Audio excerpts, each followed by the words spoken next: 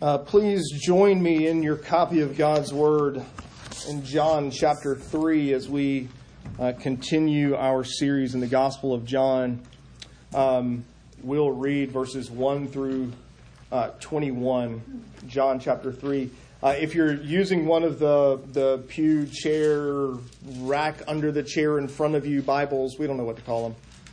I use a different word every time. You'll find it on page 888. Or thereabout. Also, it is our regular normal practice to stand when we read God's Word. However, I sort of feel like 21 verses is kind of right on that limit. So, just as a reminder that yes, we stand out of respect for God's Word, but since we're not commanded to do it, we can. This time, not. But would you please give your attention to the reading of God's Word? Now there was a man of the Pharisees named Nicodemus, a ruler of the Jews. This man came to Jesus by night and said to him, "Rabbi, we know that you're a teacher come from God, for no one can do these signs that you do unless God is with him." And Jesus answered him, "Truly, truly, I say to you, unless one is born again, he cannot see the kingdom of God." Nicodemus said to him, "How can a man be born when he is old?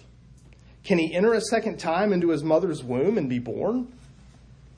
And Jesus answered, "Truly, truly, I say to you, unless one is born of water and the Spirit, he cannot enter the kingdom of God. That which is born of the flesh is flesh, and that which is born of the Spirit is spirit. Do not marvel that I said to you, you must be born again. The wind blows where it wishes, and you hear its sound, but you don't know where it comes from or where it goes. So it is with everyone who is born of the Spirit." Nicodemus said to him, "How can these things be?" And Jesus answered him, "Are you the teacher of Israel, and yet you don't understand these things? Truly, truly, I say to you, we speak of what we know and bear witness to what we have seen, but you do not receive our testimony. If I have told you earthly things and you do not believe, how can you believe if I tell you heavenly things? No one has ascended into heaven except he who descended from heaven, the Son of Man. And as Moses lifted up the serpent in the wilderness, so must the Son of Man be lifted up, that whoever believes in him may have eternal life. For God so loved the world that he gave his only Son, that whoever believes in him should not perish, but have eternal life. For God did not send his Son into the world to condemn the world, but in order that the world might be saved through him. Whoever believes in him is not condemned, but whoever does not believe is condemned already, because he has not believed in the name of the only Son of God. And this is the judgment. The light has come into the world, and people loved the darkness rather than the light, because their works were evil. For everyone who does wicked things hates the light and does not come to the light, lest his works should be exposed. But whoever does what is true comes to the light, so that it may be clearly seen that his works have been carried out in God.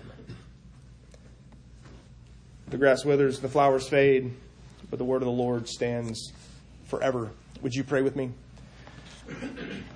Father in heaven, we thank you that you have revealed to us your will for our salvation. We thank you that you have revealed to us your love for the lost, your means by which, determined before the foundation of the world, we might be saved. We pray that you would use this, your word, to conform us more and more into the image of Christ, to grow us in our love for Christ and his word and his bride, the church. And would you use it to strengthen and encourage our faith, both for our good, the good of those around us, and ultimately for your glory. For it's in Christ's name that we ask it. Amen. I have, I'm sure, said this before, but since maybe one or two of you haven't heard it, it's probably worth saying again. I'm no handyman.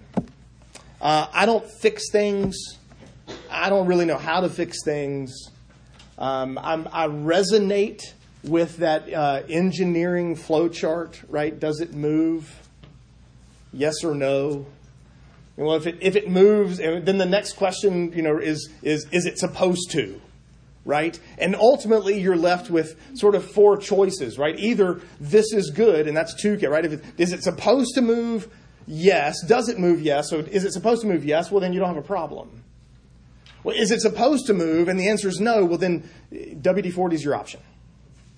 And if that doesn't do it, you have to call for help. If it's not supposed to move, but it does, that's where duct tape comes in. And if that doesn't solve the problem, then again, you call for help. That's kind of the extent of my repair work. I can patch.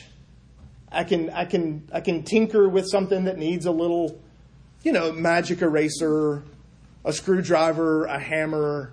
But if I have to kind of take something apart and redo it from the inside out, I'm done. You call somebody, you leave it on the curb, whatever it is. Just leave it lying in your neighbor's yard, whatever you have to do, because I'm not going to be able to do anything with it.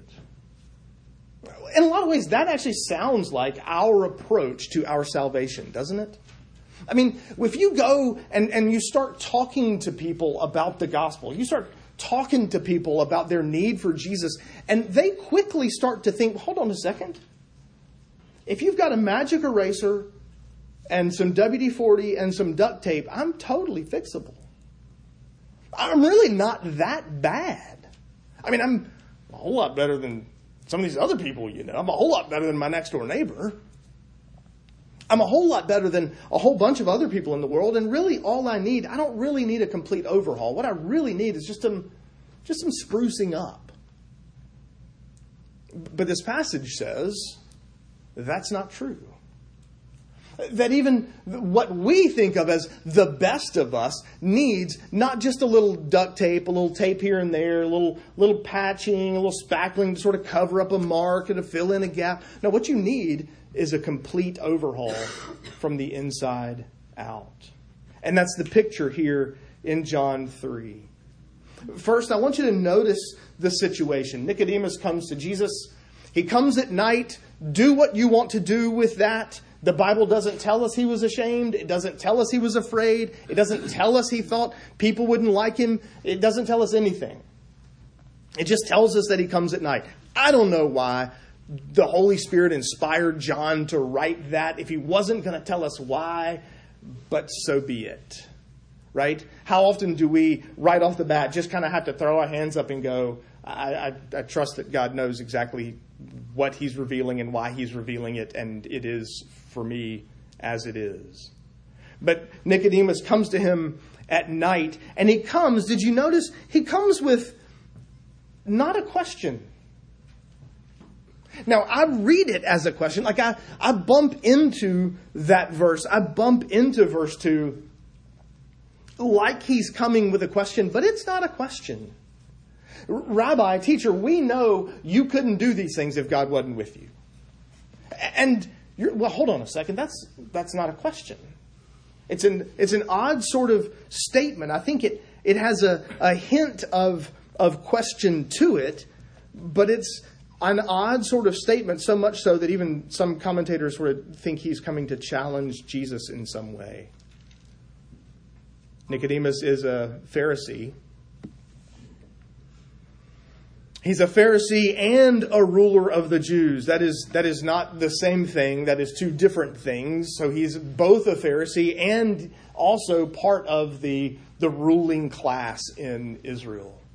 You know the Pharisees, right? Meticulous in their law keeping. If we were to give them, let's give them all the benefit of the doubt in the world, right? Let's give them all the kindness and grace we possibly can. Then what they're doing is essentially saying, well, if this is where God's law says to stop, we should probably make sure we clarify what this is.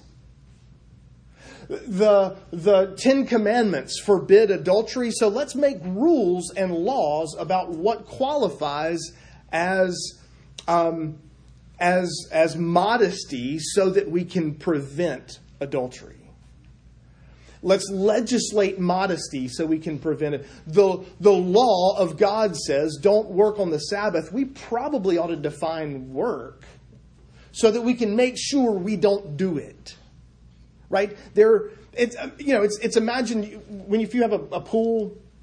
We've got several neighbors building pools. It's supposed to be great when your neighbors have pools.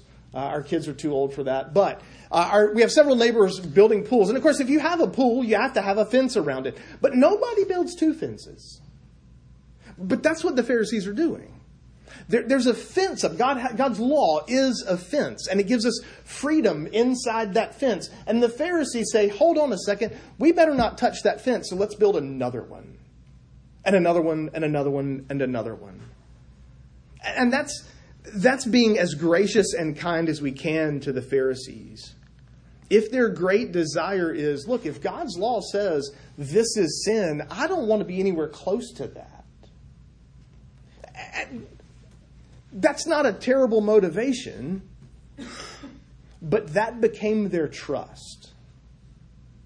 Their hope and their confidence was in their goodness, their law-keeping, their obedience, their faithfulness.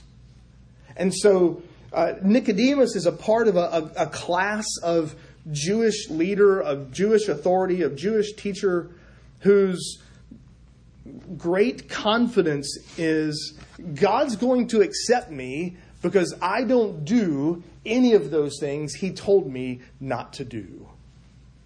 See how great and wonderful I am. That's Nicodemus's problem. There's a bigger problem, a little bit deeper problem. And we find in verses 18 to 20 that problem also extends, that Nicodemus's situation extends to everyone. Now, this is an aside, and in the grand scheme of things, it really doesn't mean much. But in case you care, the thing with the red letter Bibles, right? You get the red words and you're like, those are Jesus's words. I actually think verses 16 to 21 aren't Jesus's words. I think that's John's word. Now, it's still Bible, right? Don't go, see, this is the problem. This is the real danger with the red letter. Well, if Jesus said it, then it matters. If Jesus didn't say it, then it doesn't really matter as much, right? That's what the world around us starts to argue. Well, I don't care if that is in the Bible. Jesus never said it, so it doesn't really count, right? That's a wrong view of Scripture. But John, and he's going to do this again actually soon, John gives his own commentary, his own explanation of what just happened, of the interaction that Jesus just had with Nicodemus. And I think that's what he's doing in verses 16 to 21. But the point still stands. The situation that we find ourselves in which we find ourselves, you English people out there in the world, is that whoever believes in Jesus is not condemned, but whoever doesn't believe in Jesus is condemned, and he's already condemned because he doesn't believe. And why? What's the real problem? Verse 19, the light has come into the world, and people have loved the darkness rather than the light. That word love is that Greek word agape. It's not like, it's not prefers. It's that sort of devoted love, agape love. You see, the problem is that our hearts want the darkness. Left to ourselves, what our hearts want, apart from God's grace, apart from a complete overhaul, from the inside out, our problem is our inside wants the darkness. Our inside wants, for that matter, to reject the light and wants to run headlong into sin. This is This is exactly what he said in the prologue, right? The light has come into the world, and the world has not overcome it, has not grasped it, has not comprehended it. That's the situation. The problem is we can't be fixed by little WD-40 or magic eraser or duct tape. The problem is that our situation is bigger than that. It's more dangerous than that, and it involves more work than that. We need a complete overhaul. We need a new heart. We need new loves. That's the situation. Second, I want you to see the solution. Notice what Nicodemus says about Jesus. Even if he means, even if this isn't a challenge, even if he isn't trying to be difficult, even if he isn't trying to sort of set up stumbling blocks for Jesus, even if he means everything he says in verse 2, notice what he doesn't say. We know you're a teacher come from God because no one can do the signs you do unless God is with him. That's not who Jesus is. Jesus doesn't just have God with him. He is God in the flesh. This was the whole point of the prologue. This is the whole point of John 1, 1-18, that God has come to us in the flesh, that the Word was made flesh. The Word who was God, and remember, was there when the beginning began to begin. The Word was involved in that and created all things. No one's seen God, but the Word who has come from the Father's side makes him known.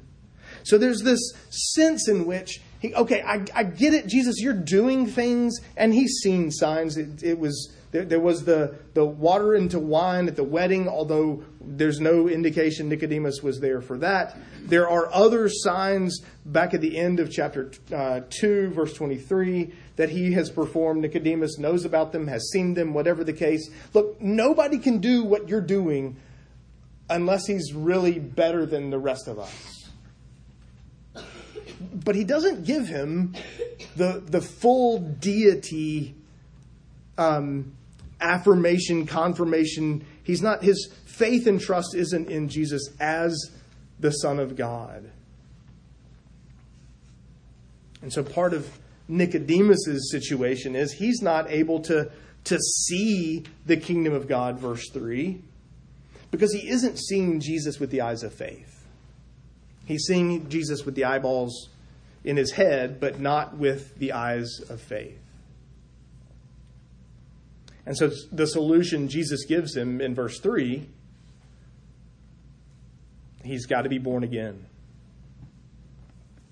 He's not going to enter the kingdom of God. He can't see the kingdom of God, verse 3. He can't enter the kingdom of God, verse 5, unless he is recreated, regenerated from the inside out. It requires new birth. And again, lest we assume, there are places, right? The rich young ruler.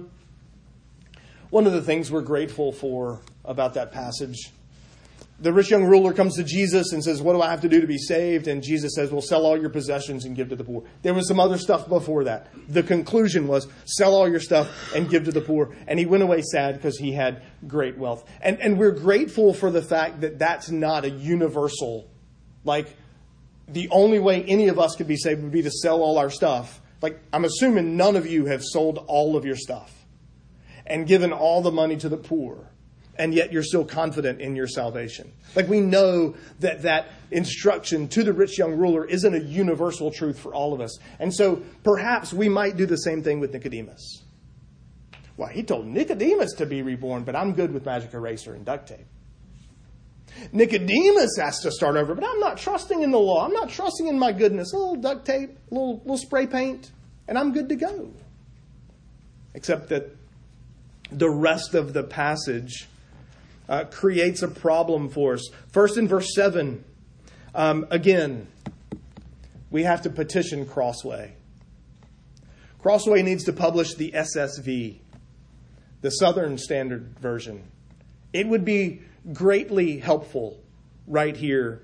Look at verse 7. Do not marvel that I said to you, Nicodemus, you, plural, must be born again. See, in the Southern Standard Version of the Bible, we would read, do not marvel that I said to you, y'all must be born again. And we would be done. We'd have no confusion whatsoever. The you in the command to be born again is plural. Y'all got to be born again. In fact, if you want to be really Southern, that's how you'd say it. So the problem isn't just Nicodemus's. He's not the only one in this situation. He's not the only one who needs to be reborn. All y'all need to be reborn. All y'all need to be recreated from the inside out. Wasn't that our Old Testament reading? Did you notice Ezekiel 36? I'm going to take your heart of stone and I'm going to replace it with a heart of flesh. I'm going to sprinkle you with water and cleanse you. And I'm going to recreate you from the inside out. I'm going to give you new birth. I'm going to give you new life. I'm going to change your loves.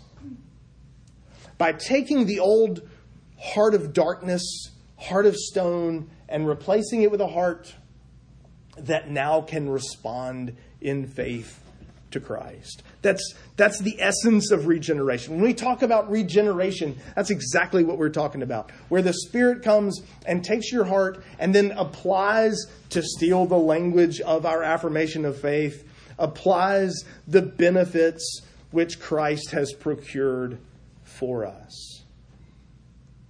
How does that new heart respond? Well, did you notice verse 14? Your afternoon, here you go. Your Sunday afternoon reading, Numbers 21. Snakes in the camp. Not on the plane, in the camp. I would never watch that movie. As soon as snake was in the title, I'm out. Judgment for sin. Judgment for rebellion. A snake bites you, you die. God told Moses, so here's what you're going to do. You're going to fashion a bronze serpent. I wonder how many people died while this fashioning was taking place. Fashion this bronze serpent. You're going to stick it up on a pole and mount that pole in the camp. And then when people get bitten by a snake, they can look to that serpent and they won't die. Do you see what Jesus says in verse 14? I'm that bronze serpent. When you look to me lifted up on a pole, the cross, in faith, because that's exactly, what is it about that serpent that saves you? Except it's not that serpent up on the pole, it's that you looked at all. Because let's be honest, a snake bites me on the ankle, on the calf. I'm going to do a whole lot of things besides figure out where that serpent is so I can look at it. Right?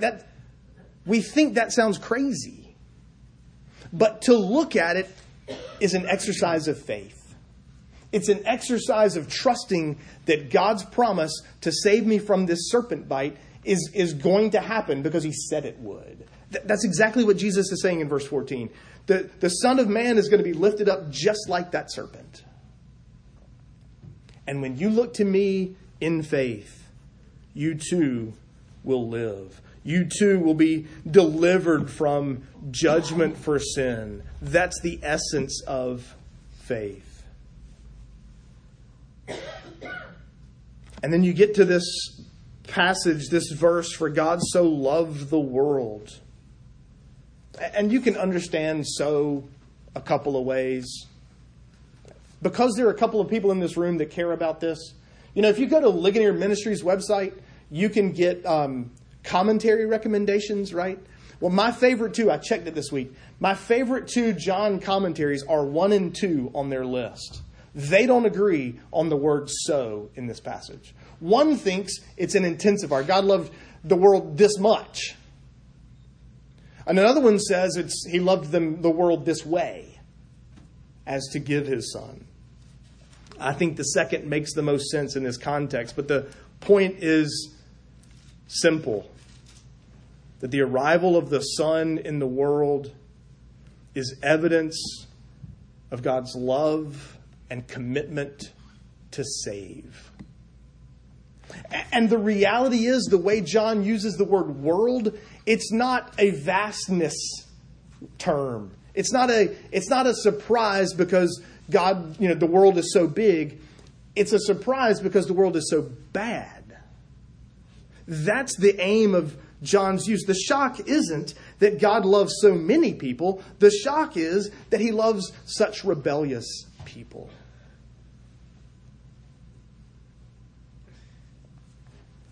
Jesus has come to prove the love of the Father and to accomplish our salvation. His blood, his righteousness are my beauty. They are my glorious dress. That's what we sang just a few minutes ago.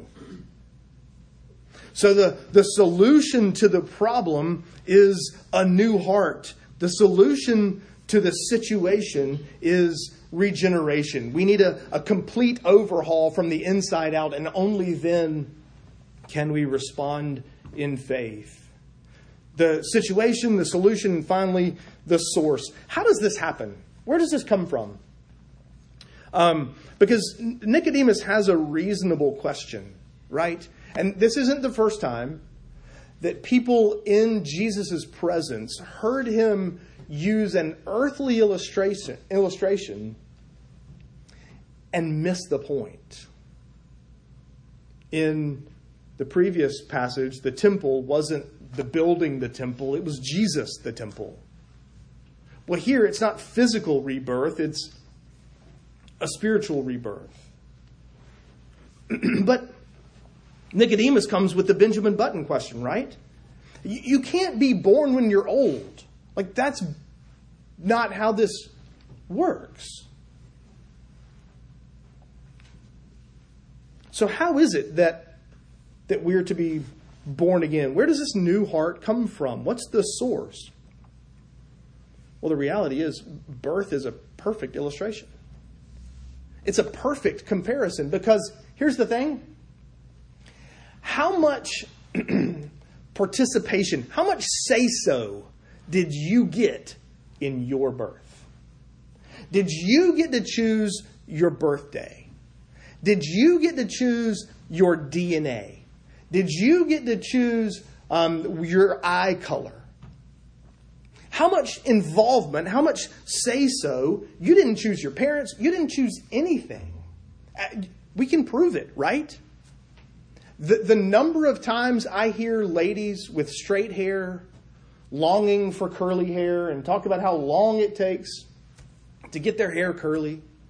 And ladies with curly hair talking about how long it takes to straighten their hair and kind of wish they could from time to time, proves the point. Right? If we all think, well, man, if I had those genes and not these genes, suggests we would have chosen those genes. Why didn't you? Because you can't. That's the point. That's the picture of regeneration. That's the picture of this rebirth that Jesus is talking about. Just as we are dependent on others for our first birth, we are dependent on others for our second. Look at verse 5, for example. Unless one is born of water and the Spirit, he cannot enter the kingdom of God. Do you hear the echo? If you don't, it means you were just barely trying to keep up in Ezekiel 36. Add that to your Sunday afternoon reading assignment. Go back and reread the Old Testament reading. Sprinkle you with water.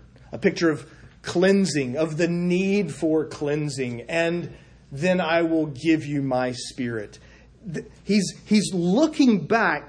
This isn't so much baptism and Spirit. This is looking back to Ezekiel 36. That's why he rebukes Nicodemus, right? In verse 10, you're a teacher of the law and you don't see this? You're a teacher of the law and you can't make the connection from the old covenant promises to Jesus the Messiah? Water signifies our cleansing from impurity. The Spirit signifies that heart transformation needed in order to fully follow God. Or look at verse 8. Again, he uses the wind as an illustration. You can't control the wind. You can't see the wind. You don't know where it comes from. You don't know where it's going. You say, hold on a second. I see the trees that fall down when the wind blows. That's not the wind. That's the effect of the wind. I see the sand blowing on the beach. Still not the wind. It's the effect of the wind. And so part of his point here is just as the wind moves where it will, so the Spirit does the same. That's how the Spirit works. He sovereignly moves according to the plan laid out by the Father and the Son. He changes hearts, and you can't see where he's come from or where he's going, but you can see the effects of his work. That's why even the wind is this great picture, this great illustration of regeneration. Nicodemus, it seems, wants to justify himself. He wants to save himself. And Jesus reminds him, and he reminds us, that our salvation is all of God's grace and not by our works. Let me make a couple of applications from this passage. The first is sort of a tangent, but it still is connected and needs to be said. The first is this. John 3:16 is not a verse about who can be saved. It's a verse about how anyone can be saved. It's a verse not about who can be saved. Don't overemphasize that whoever. The whoever here doesn't mean the way you and I mean whoever. When we say, hey, look, I'm having people over Friday night after the high school football game. Whoever wants to come can come. That's not the word here. The word is a participle of the verb to believe, meaning those who believe, the believing ones, right? For God so loved the world that he gave his only Son, that those who believe, the believing ones, believing in him, should not perish. Is it true that whoever believes in Christ won't perish and have eternal? Absolutely it is. But it's not a verse about who can be saved. Well, it says whoever, so we'll throw it wide open. It's a verse about how anyone is saved at all. Here's the application. Here's the implication of that. Theology is done at the concept level, not the word level. You don't grab an English word out of your English Bible and then build an entire system around that word. You take the concept, and the concept of the passage isn't whoever, the way we mean whoever. The concept of the passage is the only way to be saved is by looking to Christ, lifted up on the pole, and trusting in him for your salvation. A second application. Our call to salvation is for everybody. You have no idea where the Spirit might be working and might not be working. You have no idea. You can't see it. People who are going to respond in faith to your evangelism, they don't have some weird tattoo on their forehead that gives them away. The Spirit works where the Spirit works. We go to everybody we know and offer salvation in Christ and him alone. This message of salvation is for everybody because whoever looks up to the Son on the cross will be saved. A third application. Salvation by grace alone, through faith alone, in Christ alone isn't just a New Testament concept.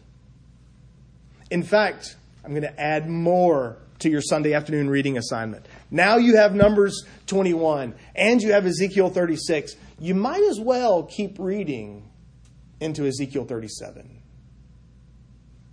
the valley of dry bones. The bones that have been lying there dead and dry, that God brings back to life again as an illustration of what he just said in Ezekiel 36. Salvation by grace alone, through faith alone, in the Messiah alone, is a whole Bible concept, not just a New Testament one. That's exactly what Jesus is teaching here in John 3. We are those bones in need of the sovereign grace of Christ to be made alive in him. And then lastly, just to sort of echo the point, I don't know anybody who's tried to tinker with the words to Amazing Grace. I was half tempted to sing that. The song we're going to sing in response to the sermon is a prayer asking the Spirit to go do his thing, as it were.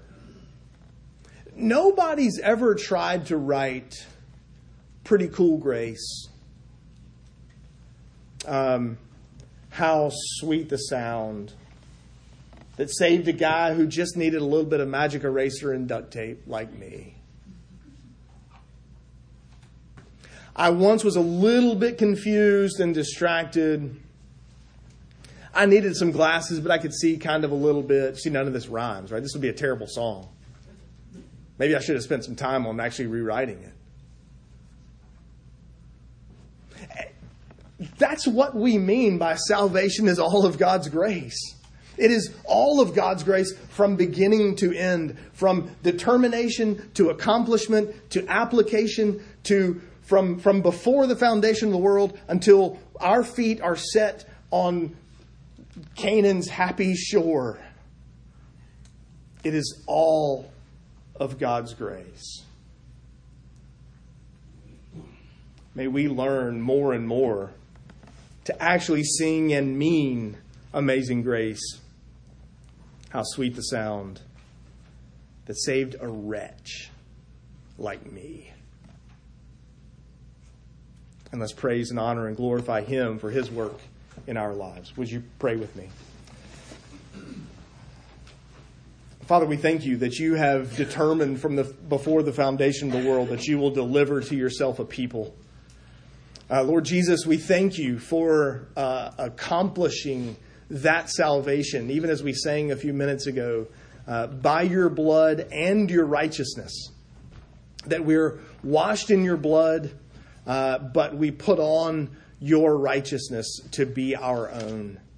And we thank you, Holy Spirit, for your work in blowing like the wind where you will and accomplishing and applying that salvation accomplished by Christ to us, to changing hearts of stone, replacing them with hearts of flesh so that we might respond in faith. Would you now carry the truth of that gospel in us so that we might be humble